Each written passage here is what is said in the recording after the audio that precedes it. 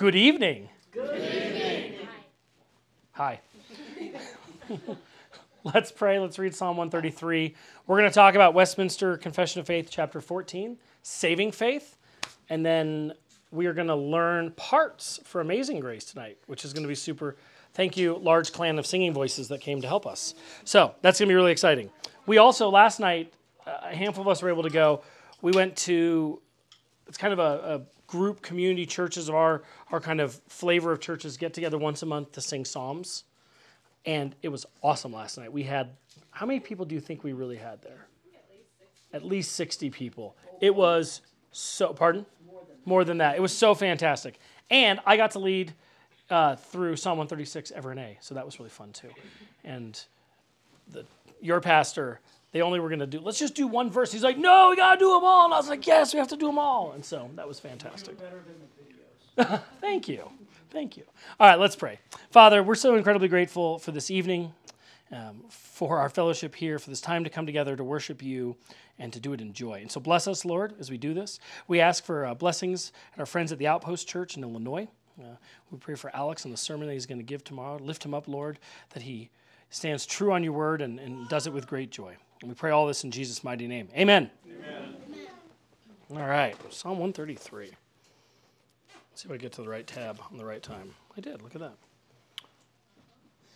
This is the word of the Lord. Behold, how good and pleasant it is for brethren to dwell together in unity. It is like the precious oil upon the head, running down on the beard of Aaron, running down on the edge of his garments. It is like the dew of Hermon descending upon the mountains of Zion, for there the Lord has commanded the blessing, life forevermore. This is the word of the Lord. Thanks be to God. Thanks be to God indeed. I've used George Michael more times than I ever expected in sermons and things that I've said, but I hope that he did get faith before he died. But he wasn't wrong in what he said, though I don't think he understood what faith was when he said, you just got to have faith. He was certainly right. And now it's going to be stuck in all of your heads for the rest of the evening. But if there was a word that I think people would associate with Christians, it would be the word faith. Right? There are so many Hobby Lobby, like knick-knack, kitschy things that have faith on them, and so you can probably buy like a truckload full of them. I've seen stickers on cars that say faith, and it's made out of a cross, and I've seen there's like a white girl tattoo that kind of goes along with that as well. I'm sorry if anybody has that white girl tattoo in here.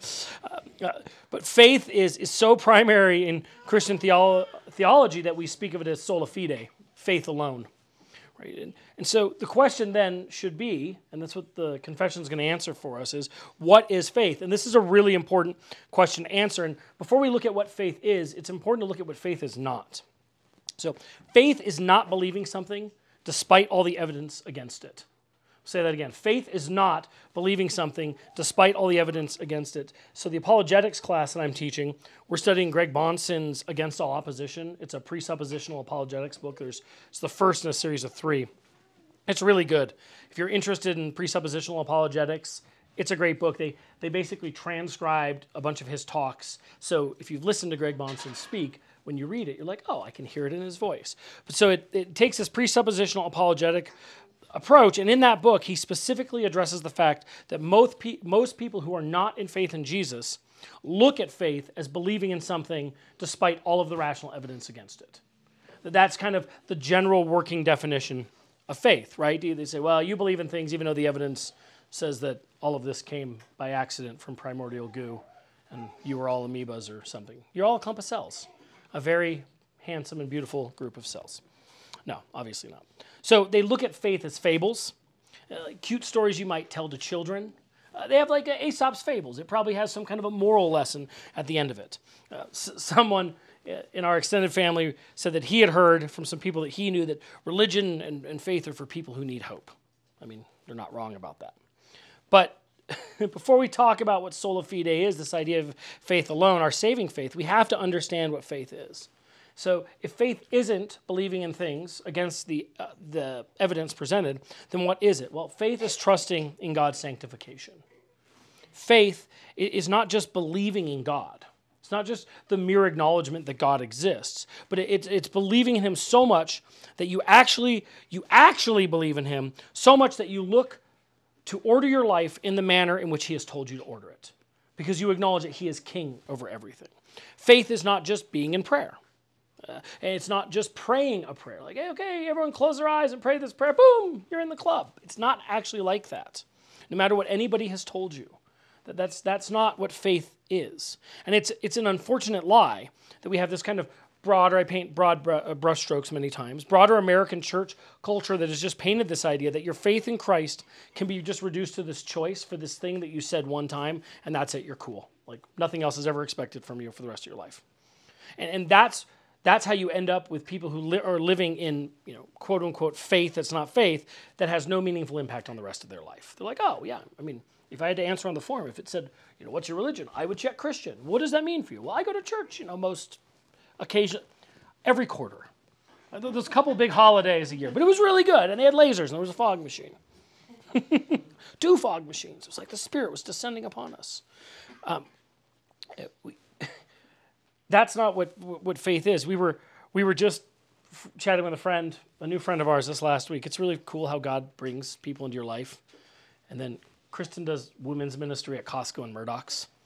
And so we meet lots of people at Costco and Murdoch's. You never know what's going to happen. Kristen has a very, we get horse donated. Kristen's got a very lucrative Costco ministry. And so she met this woman at Murdoch's and they were lamenting about this woman was lamenting about some of the greater cultural issues that like we see in clown world, right? Like all the weird. That's why I asked you yesterday if any of your teachers have their pronouns in anything, because if they did, I was going to tell you to leave. Like, be gone, don't go back. It's not even a joke. So she says to us, as we're standing by the car, she says, the only answer is Jesus. And we're like, yeah, no, you're right. The actual only answer to all of the ills in the world is Jesus. God is the only answer, right? That's a big amen to that. Hey, what's going on, man? And, there's that silly hope of the religious people. Like, our God's the answer. He's full of love and hope. I mean, it's kind of funny when people make fun of you for believing in hope and peace and love. But then she asked this really important question next. Right? She acknowledged that Jesus is the answer. But then she says, well, what can she do? What can this one person do? There's so many problems. There's so many things. Like, where do you even start? How do you even start? Can a small community make a difference? And I told her, the Christian life is one that is lived in faith by works. Especially for all of you fellow Reformed friends, works is not a dirty word. It's actually not a dirty word. Being saved by works, that's a bunch of dirty words put together. But your faith is to be lived out of your works. You need to have the word works in your vocabulary because your faith has to be actionable. Your faith can't just be like, I have this personal relationship and Jesus lives right here in my heart and that's just good enough for me. Right? Saving faith, real faith, impacts every aspect of your life. Look at what James says in 2:14-26. He says, what does it profit, my brethren, if someone says he has faith but does not have works? Can faith save him? If a brother or sister is naked and destitute of daily food, and one of you says to them, depart in peace, be warm and be filled, but you do not give them the things which are needed for the body, what does it profit? Thus also faith by itself, if it does not have works, is dead. But someone will say, you have faith and I have works. Show me your faith without works, and I will show you my faith by my works. You believe that there is one God, you do well. Even the demons believe and tremble. But do you want to know, O foolish man, that faith without works is dead? Was not Abraham our father justified by works when he offered Isaac his son on the altar? Do you see that faith was working together with his works, and by works faith was made perfect? And the scripture was fulfilled, which says, Abraham believed God, and it was accounted to him for righteousness. And he was called the friend of God. You then see that a man is justified by works, not by faith only. Likewise, was not Rahab the harlot also justified by works when she received the messengers and sent them out another way? For as the body without the spirit is dead, so faith without works is also dead. You're not saved by works. You are totally justified by your faith in Jesus. But your faith in Jesus has to take action somewhere. It has to change you. Don't come as you were, but don't leave as so. Come as you are, but don't leave as you were. I say it so often I can't even say it right now. Come as you are, but don't leave as you were, right? And I bring this up because it's important for us to know that your saving faith in Jesus will come with works. It will come with actions. Repentance is key among them. right, which is fitting for this Lenten season that we're in, as we're walking towards Easter, as we're thinking and meditating and reflecting upon the cross of Christ and Jesus' suffering. Repentance is kind of a key thing we should be thinking about.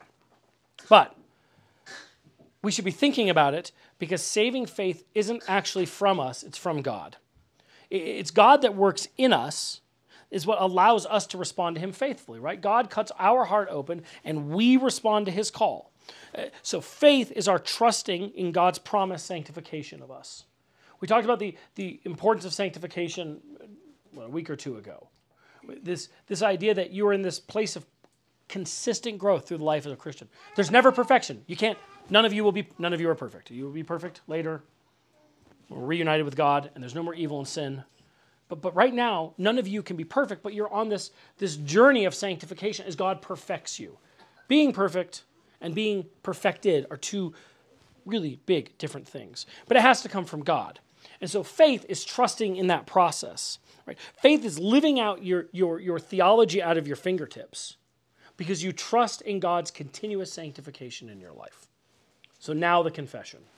Chapter 14 of Saving Faith.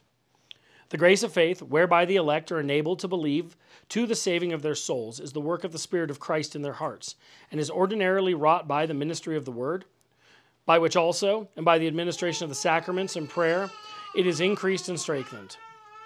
I agree.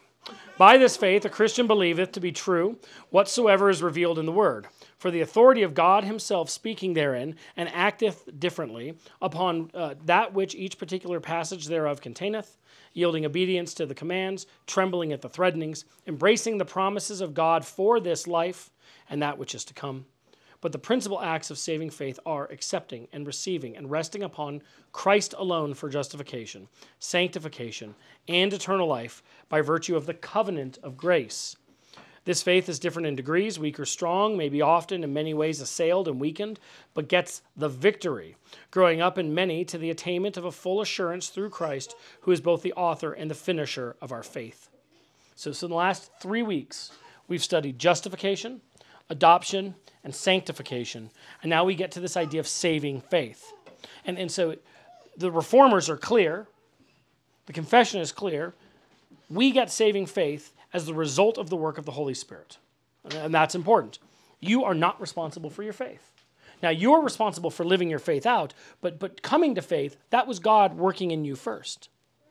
And so we're enabled to believe by the Holy Spirit because we can't believe without God because of our sinful state. Our hearts turn from the Lord, not towards him.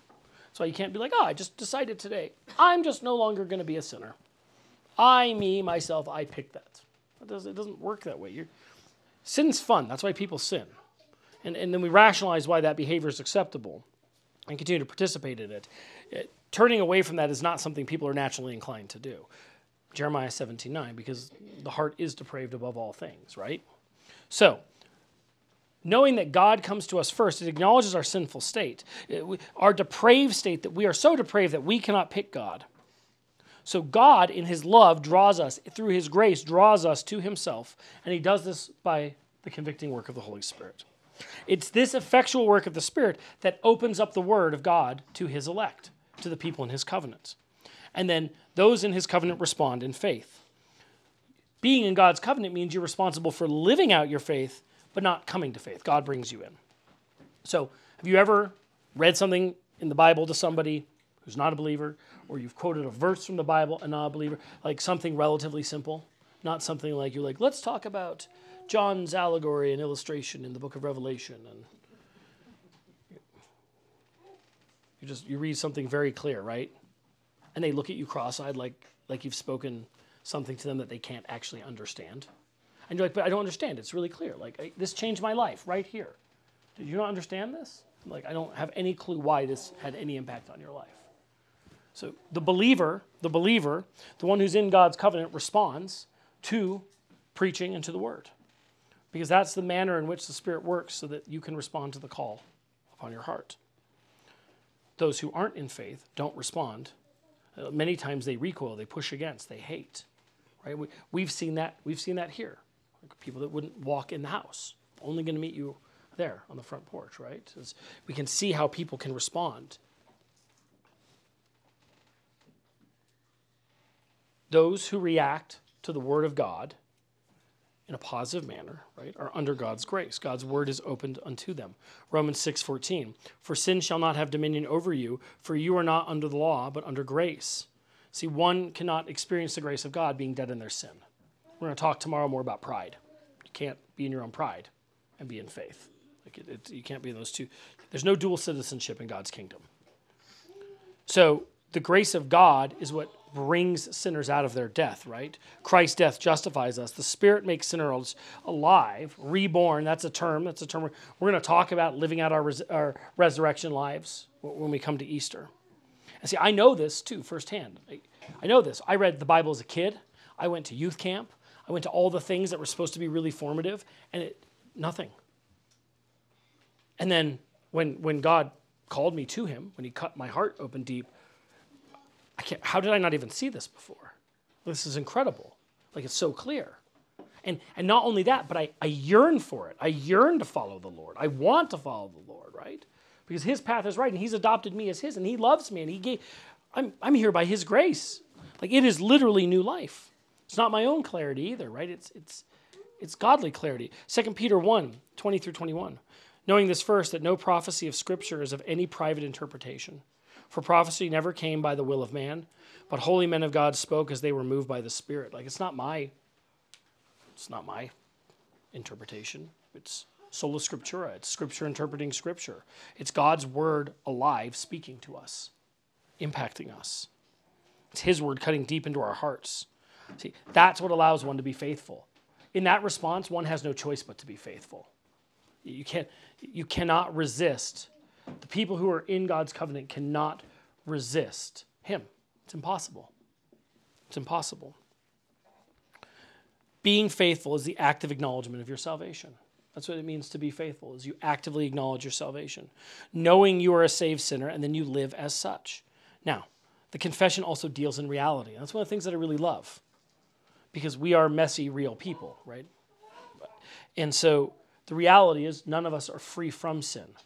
We are free from sin's dominion over us. Sin does not control us, but we aren't free from sinning. That's why we have repentance and confession and forgiveness. We wouldn't need those things if like something magic is like, poof, no more sinning. Congratulations, you're perfect. It doesn't work like that.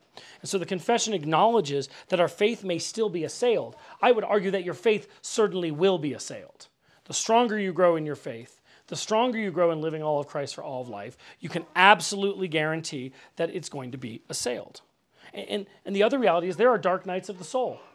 That is a reality of life. As part of the experience of being human, as we experience these periods of backsliding, we experience dark nights of the soul. Real life happens to those who are under God's covenant. Like, being in the covenant of God does not all of a sudden mean like nothing difficult is going to or challenging is going to be faith. Actually, it's promised all over Scripture that the testing of your faith ultimately produces hope and perseverance. So Christ's elect are going to have moments when their faith is assailed, but the reminder the confession tells you is that your faith is still victorious, even in those moments. Amen, Amen, indeed, because Jesus is king over everything. So even when your faith is being assailed, Jesus is still Jesus. It's really great. That is the seat of our hope. If this was something that you got to pick, like, I'm in faith, I'm not in faith. It's like the movie Airplane. He's unplugging the lights, on, off, on, off, on, off.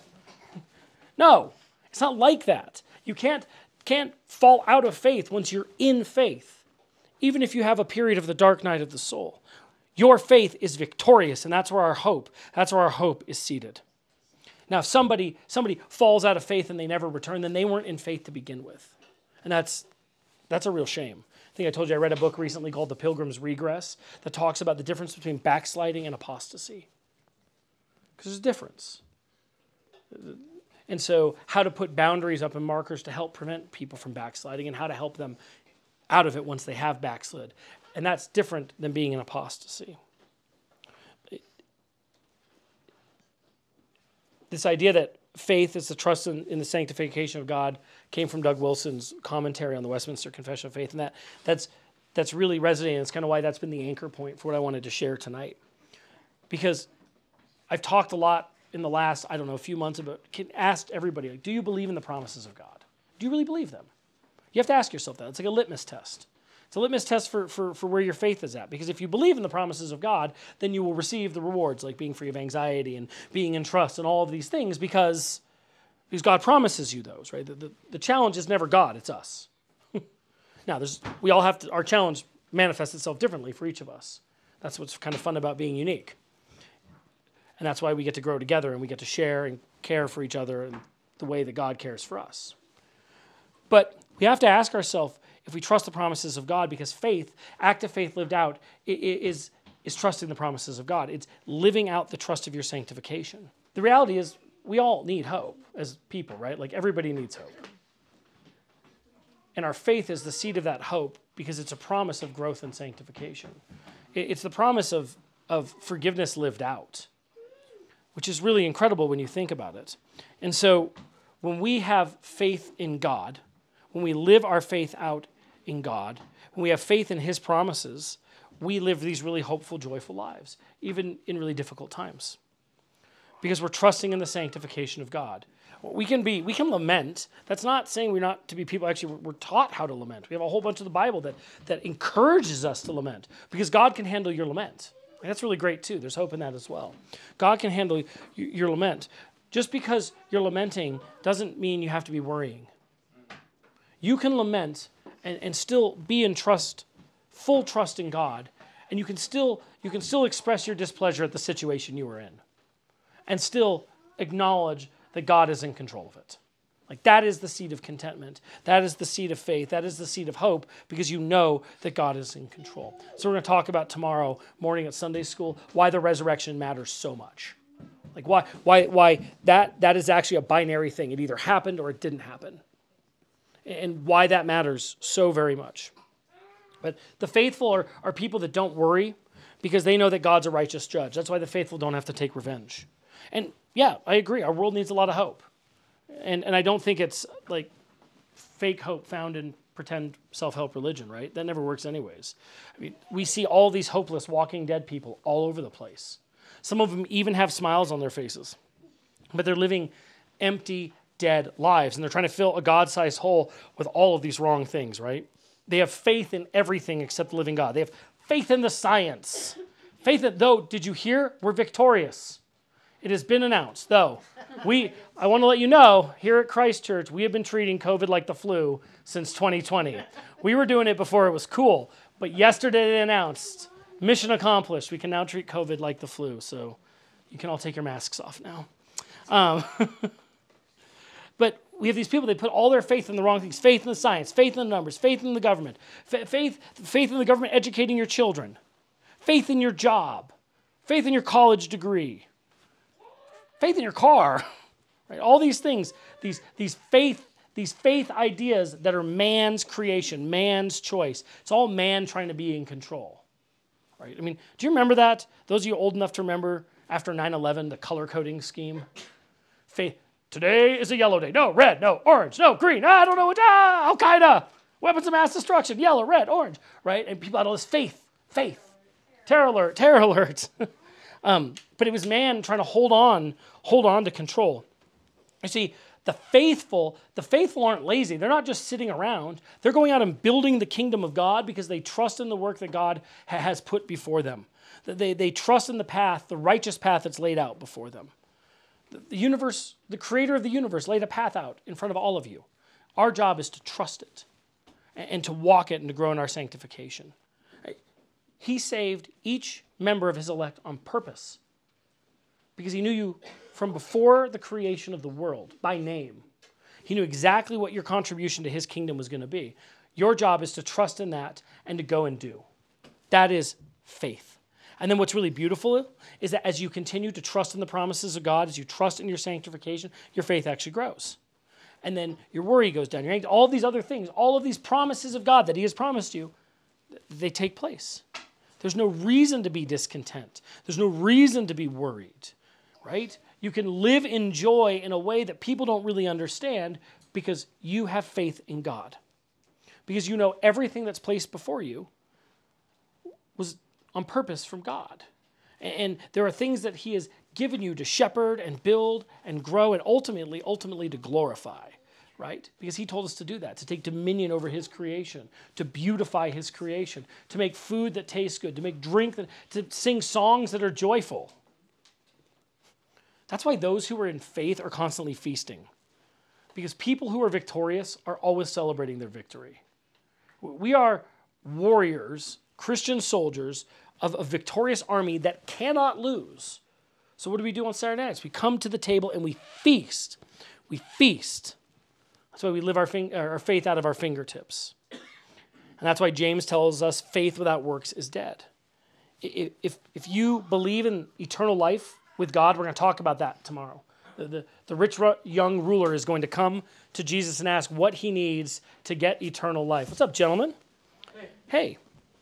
He's going to ask what he needs to do to receive eternal life. But if you are in faith and you believe in eternal life, why would you be worried about death?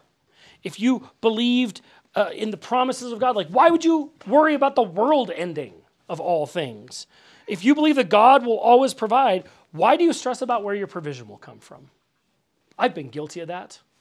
God has a very humorous way. If I have stress about provision, then the provision gets provided very soon right afterwards, and then my wife points it out to me as a reminder that God is certainly in control.